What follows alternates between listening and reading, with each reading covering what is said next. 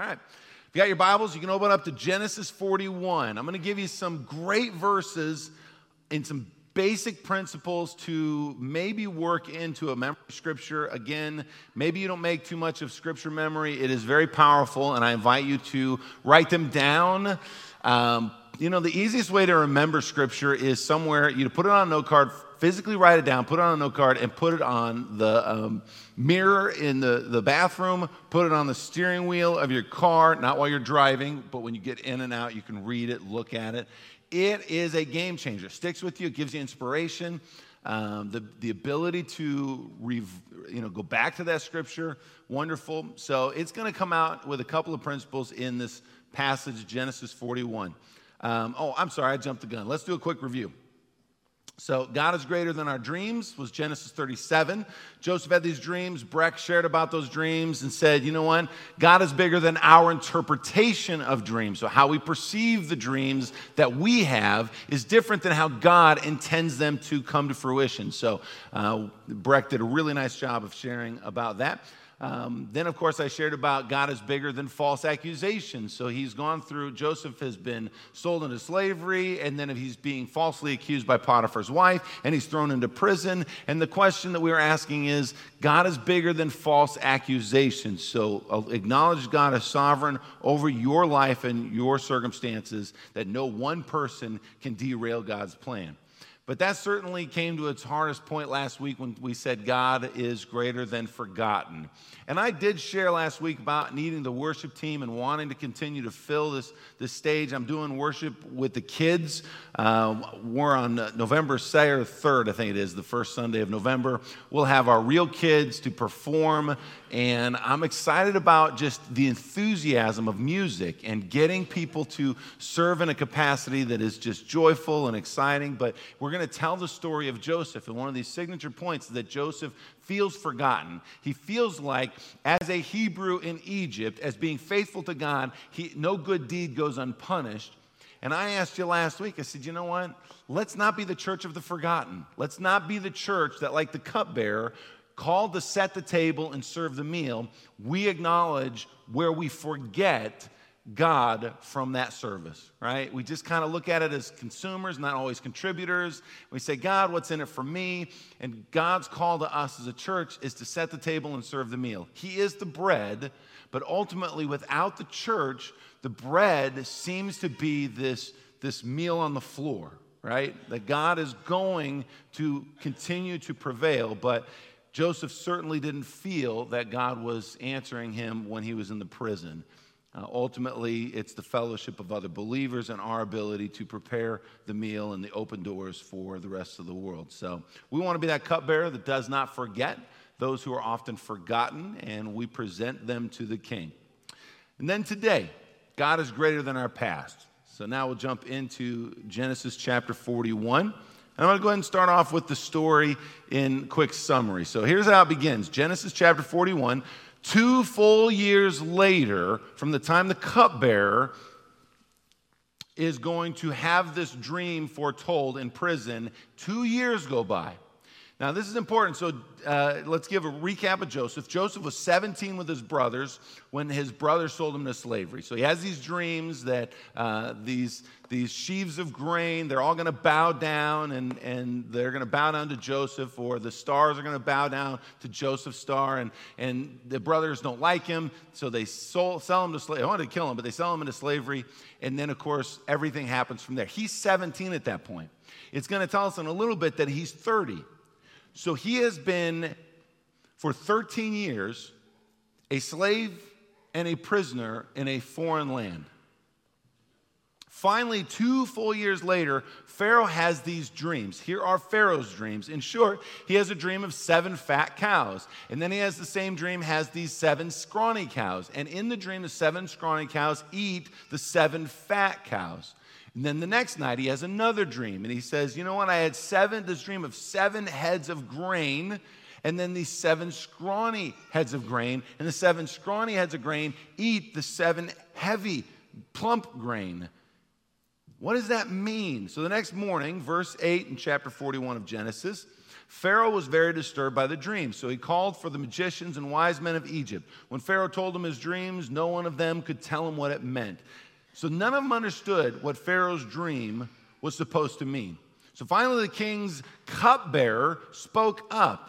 And this is a great statement, right? This is when we realize we've been consumers and not contributors, right? We have forgotten the people that shouldn't be forgotten, the people who are suffering that we have an answer towards. We go, we could be the gatekeeper to their well-being. And the cupbearer says, today I have been reminded of my failure. Some time ago, he tells Pharaoh, you were angry with us, the chief baker and myself, and you imprisoned us into the place of the captain of the guard. There a young Hebrew man was with us in prison. He was a slave of the captain of the guard. We told him our dreams, and he told us each of what our dreams meant. Everything happened just as he predicted. I was restored to my place as the cupbearer for you, and the chief cupbearer, well, he was impaired on a pole. I mean, he was impaled, so...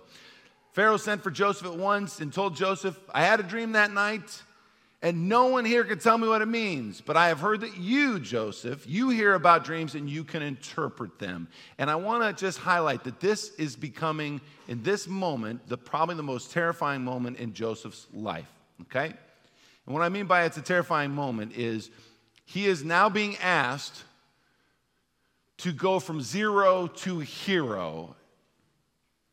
And the question that he has to ask is, how has that worked for him in the past? So when he shared his dreams with his brothers, how'd that work out for him? He got sold into slavery. While he's in slavery, he is doing the best he can for Potiphar, and then Potiphar's wife wants to sleep with him, and so she falsely accuses him because he decides to stand up for what he believes in, and he says, I cannot sin against God. How did that work for him? While he's in prison, he has the baker and the cupbearer who are thrown into prison with him. Now, he has the opportunity to these people who set the table for the king, who will go back to the king, who have a position of authority, and he knows that the dream for the cupbearer is good, and he says, do not forget me, and he has forgotten. How did that work out for him? So I don't know about you, but there are times, and this is the first thing I want to highlight this morning, is that there are times that your past will come into play with your future, and I'm going to invite you this morning, don't let your past predict your future. Well, Philippians 3:13 says, know this, as Paul says, brothers and sisters, I focus on this one thing, forgetting the past and looking forward to what lies ahead. Everybody has a past. And everybody, when you go to predict something, you rely on past information for what this situation will present. And even if a situation seems to be good, you will likely look at it through the lens of difficult moments. Paul is referencing his past. He has a past, and now all of a sudden, at this time of being a leader in the early church, he's trying to remind them, don't let the past predict your future. Right? I was a Pharisee. I was the chief of sinners, Paul says. Now, this is the way we usually have a past. Sometimes it's the past of our own sins and our own doing, and sometimes it's the past of suffering. Sometimes it's something somebody placed upon us. But even that person who didn't do it to themselves and somebody else did it to you has a past that they don't speak out of very well. Right? They just begin to not trust relationships. It's the person who gets called into the boss and you don't think you're getting the promotion, so you go in sheepishly, not confidently. It's the girlfriend who has the boyfriend for a long time who texts and says, we need to talk. You don't think the conversation is about getting engaged. You think the conversation is probably about breaking up. People go into those situations with the lens from the past. Everyone has a past. Joseph has this past of constant letting down. His brothers let him down. Potiphar let him down. The cupbearer let him down. What is he to expect? I mean, I don't know about you, but I mean, Nicholas Sparks, I don't want to read another book. They tell me the books he writes now they're a little bit more positive, but the truth is, it seemed like every book he wrote, and I didn't read the books, I just watched the movies, but what happens? Somebody dies. Not to ruin Nicholas Sparks movies, but we're talking about 10 years old. So if you haven't seen them all, right, Message in the Bottle and, The Walk to Remember, they die. Somebody dies. It's miserable. Why do you go to a movie to watch that person die? Give me something uplifting. And somebody said, they go, well, no, and he's turned that around. I'm not going to trust you. My past tells me that Nicholas Sparks writes books where people die. Not fun. But our past does not necessitate what is coming in the future. Now, I'm going to offer what we call a reader's bias. When you read the story of Joseph, you have a bias, and the bias is that you know how the story ends. But I want you to get into the story in Joseph's perspective. When he goes before Pharaoh, he doesn't know how the story ends. He doesn't get to be a part of God's sovereign plan as we are as readers thousands of years later to go, oh, what are we to worry about? He goes before Pharaoh from prison. What is in it for him? Joseph is probably in the moment of the greatest risk-reward ever imaginable. So I invite you this morning to have an honest conversation about your past. And are you letting it predict your future? Are you making excuses for your present circumstances because, ho-hum, I had this miserable set of circumstances. Look what it's done to me. There is no future. I don't care how old you are. I don't care how poor you are. I don't care how uneducated you are. Time and again, the question that comes into a person's life is, this is your moment now. And if God is a God of grace, then he empowers you right now. Had a professor who said it best, your past is like a rearview mirror. You need it. You need to be able to look at it once in a while and know that if it's let to creep up on you when you least expect it, it'll hit you in the blind side. But it is not your windshield. It is not the future before you. So leave it in the rear. Reference it once in a while when you need to know more of that story so that you can stay straight to the direction you're going. But your future is your choosing. And trust me, if you've had bad things happen in the past, that is the course of most people's successes. Everybody knows the story. How many times did Thomas Edison fail before he figured out the filament for the light bulb? 1,000. But Thomas Edison never said it was 1,000 failures. He says it's 1,000 steps to the right one. How many know J.K. Rowling's, everybody knows she wrote Harry Potter, right? Huge phenomenon. Any guesses how many times she got turned down for publishing her book? 12. She sent her book, her first book, to get published. How would you like to be the people that missed on that?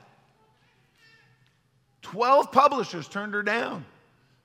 It's kind of like in the draft for Tom Brady, and he went to the 6th round. Now, Tom Brady could look at that and go, oh my gosh, I guess I didn't have a very good college career, and I'm a little bit scrawny. And no, at some point, you take those circumstances and you realize that is in the past, and it sets me up to still see what I'm made of in this moment. And this is where Joseph gets the opportunity. So let's continue. Now, second, when in doubt, tell the truth. So we're going to talk about being truth tellers, because when you refer to your past, you don't really know what to do. But in the future, if you really believe what's ahead of you, the first thing you have to do is be honest enough to tell the truth. Truth is its own freedom. You'll know the truth, and the truth will set you free. John 8:32. Okay? So when in doubt, tell the truth. Go ahead, switch that second one there. There we go. Here's what it says in Genesis 41. It is beyond my power to do this, Joseph replied, but God can tell you what this dream means, and it'll set you at ease. So Pharaoh told Joseph the dream. He told him about the 7 fat calves, the 7 fat cows and the 7 skinny cows, 7 heads of grain, the 7 scrawny heads of grain, that they ate the other 7. And this is what Joseph replies. God has revealed to Pharaoh in advance what he is about to do. The next 7 years will be a period of great prosperity throughout the land of Egypt. This is the moment, if you're in the story with Joseph, you want to shout out, stop, that's perfect, leave it there.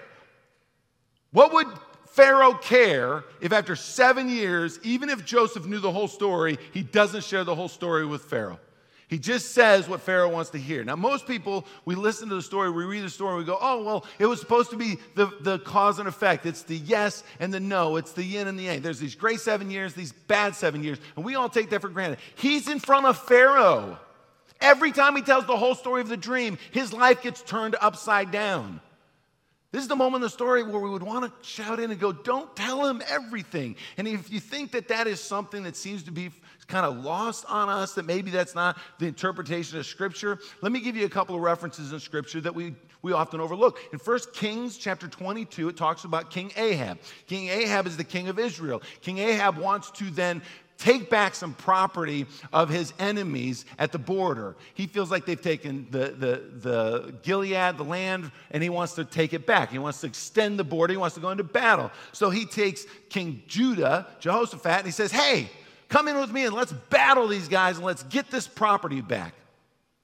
And Jehoshaphat says, that's something I will consider if you ask the prophets what they think. So Ahab says, great. Now this is the part of the story. Ahab brings in all these prophets who will tell him what he wants to hear. And they say, yes, king, you will defeat them. You will get back the property. And then Jehoshaphat says, I'd like to ask Micaiah. Oh, Ahab can't stand Micaiah. All he ever tells you is the truth. Even King Ahab knows this. He doesn't want Micaiah. So Micaiah is asked, and the servant of Ahab, before Micaiah goes in, wants him to go in and tell the king what the king wants to hear. Don't lie. Don't tell him the whole truth. Tell him only part of it. And surely Micaiah says to the servant, as surely as the Lord lives, I will say only what the Lord tells me to say. And it didn't go well for Micaiah. Not to start.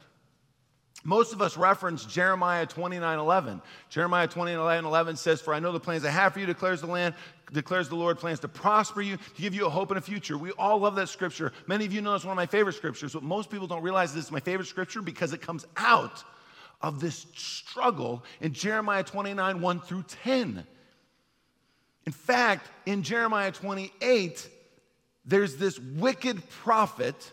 Hananiah speaks on behalf of God, telling everybody what they want to hear. In fact, he's in the temple courts and he tells everybody what they want to hear. And then Jeremiah says that's not the way it's going to be. And Hananiah says, God has brought us some struggles, but he's going to give us this immediate return to our land. They're in exile. He says, no, in 2 years, we're going to go back into the promised land. And then Jeremiah tells the people, no. In fact, Jeremiah 29, 1 through 10, he says, you know what you need to do? You need to get married, build houses, and plant gardens. In Jeremiah 29:10, it says, because you're going to be here for 70 years. The Babylonians are going to oppress us for 70 years. We don't get to go right back into it. There is going to be some struggle. And then Jeremiah says, but lo, the plans he has for us. Plans to prosper us and not to harm us. Plans to give us a hope and a future. That's the whole truth. How many of us want just the relative truth? We just want something that makes us feel good about ourselves. Just tell me what I want to hear. But sometimes telling people what they want to hear is only going to cause them more harm. It's what Immanuel Kant called the categorical imperative.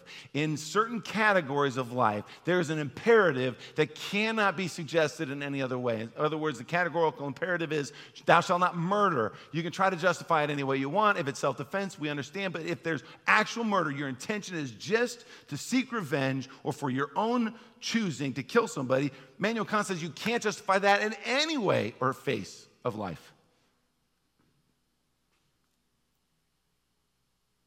So you tell the truth. That's what you do. Jesus says time and again, you tell the truth. This is the truth.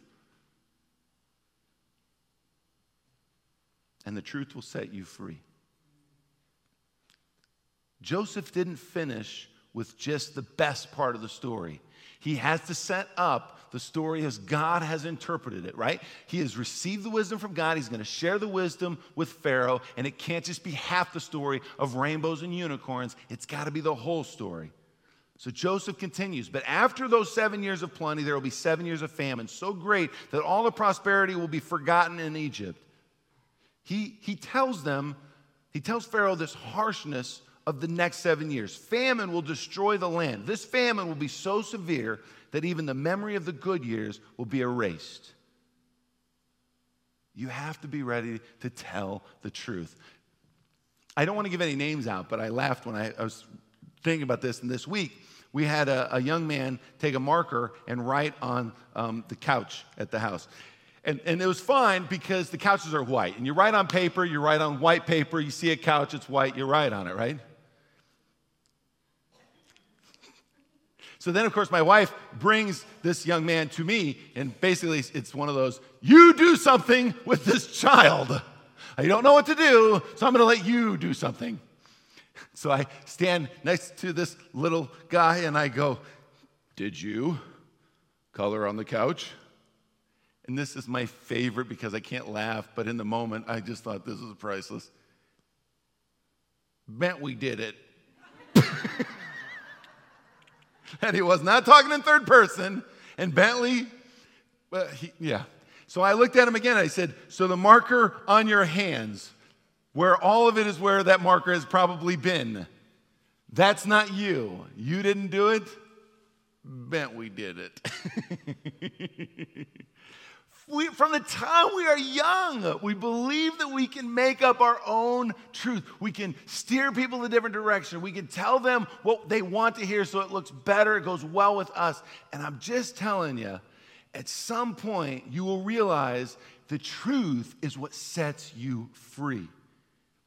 It is unbelievable how the moments that followed, I'm sure the parent of the child was a little concerned when I said, let's go talk for a minute. And I pick up a little guy and we disappear. And I don't know about you, when I disappeared with my dad when I was a kid, it did not go well. If I didn't do something like I was supposed to, when dad said, come here, see me for a minute, bad things happened. And the truth is, we just have a conversation about telling the truth. And this freedom that comes from, I did it. This honesty, it prevails our relationships. So I invite you into that conversation. Once you decide that your past does not hold you back from a better future, then be honest about your circumstances and what you see about your relationships. Just tell the whole story. When your relationships are struggling, you're honest about them, not putting part of it under the rug. All of us know the half-truths we might put on social media because we want everybody to think our lives are all put together.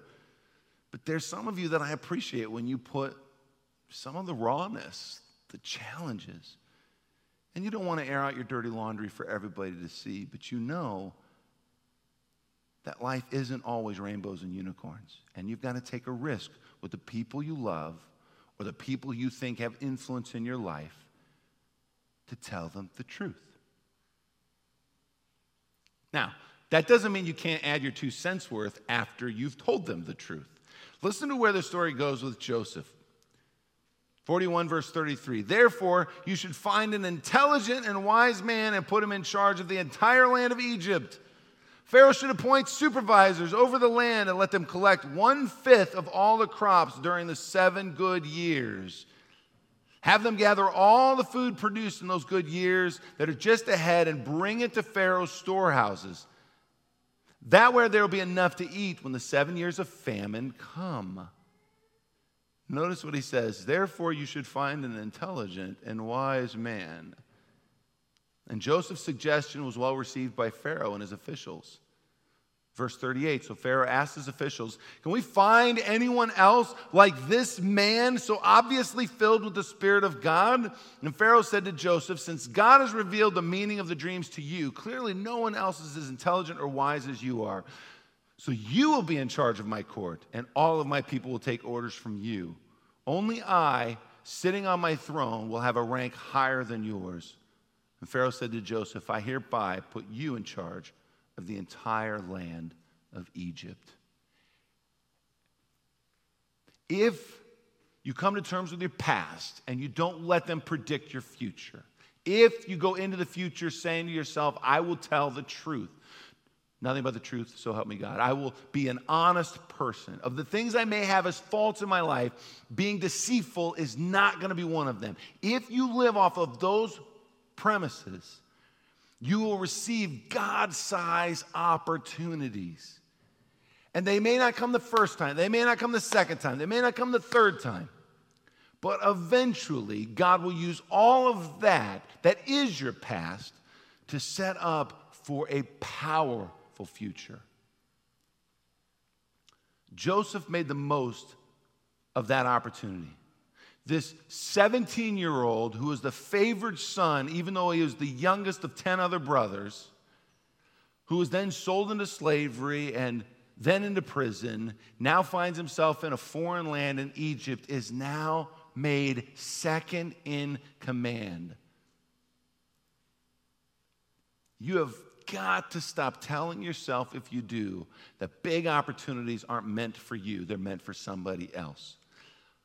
I love, my dad has instilled this with me. I have said this from the beginning of ministry. When somebody will say to me that there are bigger churches and bigger things to be doing and accomplishing, and I kind of laugh. I was invited to be the coach at Cecil. You know, we did that when I first came here, and we did the program, and then they said, would you like to be a coach? And I was coaching pastors with churches 3 times the size of our church.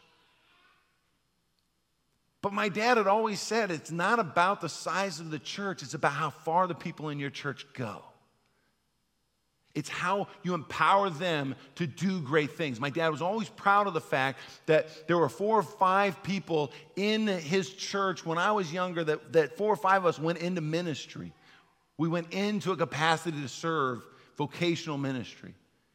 And he's always looked at that as the church was 30 people, but how many more people has it blessed? That's why I've shared with you in the past the story of Adoniram Judson, who goes into Burma, and he is put in prison, and he doesn't get to see the fruits of his work, but because he interprets the Bible in Burmese while he's in prison, by the way, there's a time after him that it caught on like wildfire. And most of you know that there are parts of Eastern Asia that are unbelievably spirit-filled and overwhelmed with the transformation of the gospel of Jesus Christ. My dad told the story of when he was meeting with pastors and they said, hey, we can get the speaker from one of the pastors of the top 100 churches. And my dad said, well, I didn't know you wanted me to speak at the event, but I'll do it, I guess. If you have the confidence that God has God-sized opportunities in front of you, you will be amazed at how the moments present themselves. Joseph realized the truth to the dreams and that he had had experience, had been blessed in Potiphar's house in overseeing the prison. He could do it, and he could do it well. What? You can't do great things because somebody told you can't? Because you're too young, you're too small? You can look at Timothy 4:12. Do not let anybody look down on you because you are young, but set an example for the believers in faith, in life, in love, in speech, and in purity. You're not too young, you're not too old, you're not too small, you're not too unintelligent. Every one of us has a path before us where God simply says, allow the truth, my truth of you and the truth of the situation you're in, to speak out. And there are great opportunities for every one of us. The drug addict becomes a sponsor. The couple who file for bankruptcy because they manage their finances so poorly, when they hit rock bottom, they turned it around. Now coaches couples who struggle to manage their bills as well. The next divorced couple rededicates their marriage and counsels young couples facing similar challenges that nobody really talks about, but every marriage faces. Don't stay in your prison of the past. The Bible reminds us time and again there are worse prisons than a cell with bars. Don't be a prisoner to your lies. Don't be a prisoner to self-doubt. Don't be a prisoner to despair. The King of Kings has called your name. Step up. Seize that opportunity. Let us pray.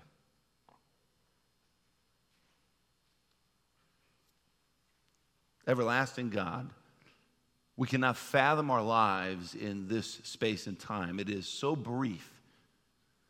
What means the world to us is but a blade of grass here today and gone tomorrow. Our influence, our sphere of possibilities is only magnified with you.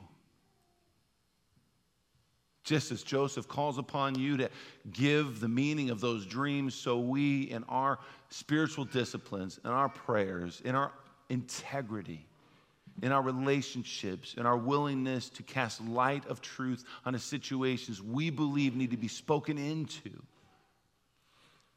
you do amazing things. They don't happen like clockwork. I get it, God. I know that when we come to you, we may feel the sufferings of relationships, the ill fate of people who don't know you. But you are sovereign, and no matter what, the end game with you is still better. It is still glorious. If we stood like Stephen at the stoning of people who hate us, but we look up to the heavens and see you, it is more glorious than having the favor of those same people. Help us, Lord, when we decide to dress up the world around us to favor us, when in reality it is simply your favor that we need first and foremost. Help us to forgive the past as you have already forgiven us. And we reflect on it to understand a little bit better about ourselves and not be in the windshield of our future. You have something bigger planned for us. May you find us faithful to the point we take on God-sized opportunities each and every day of our lives. And all of God's people said, amen.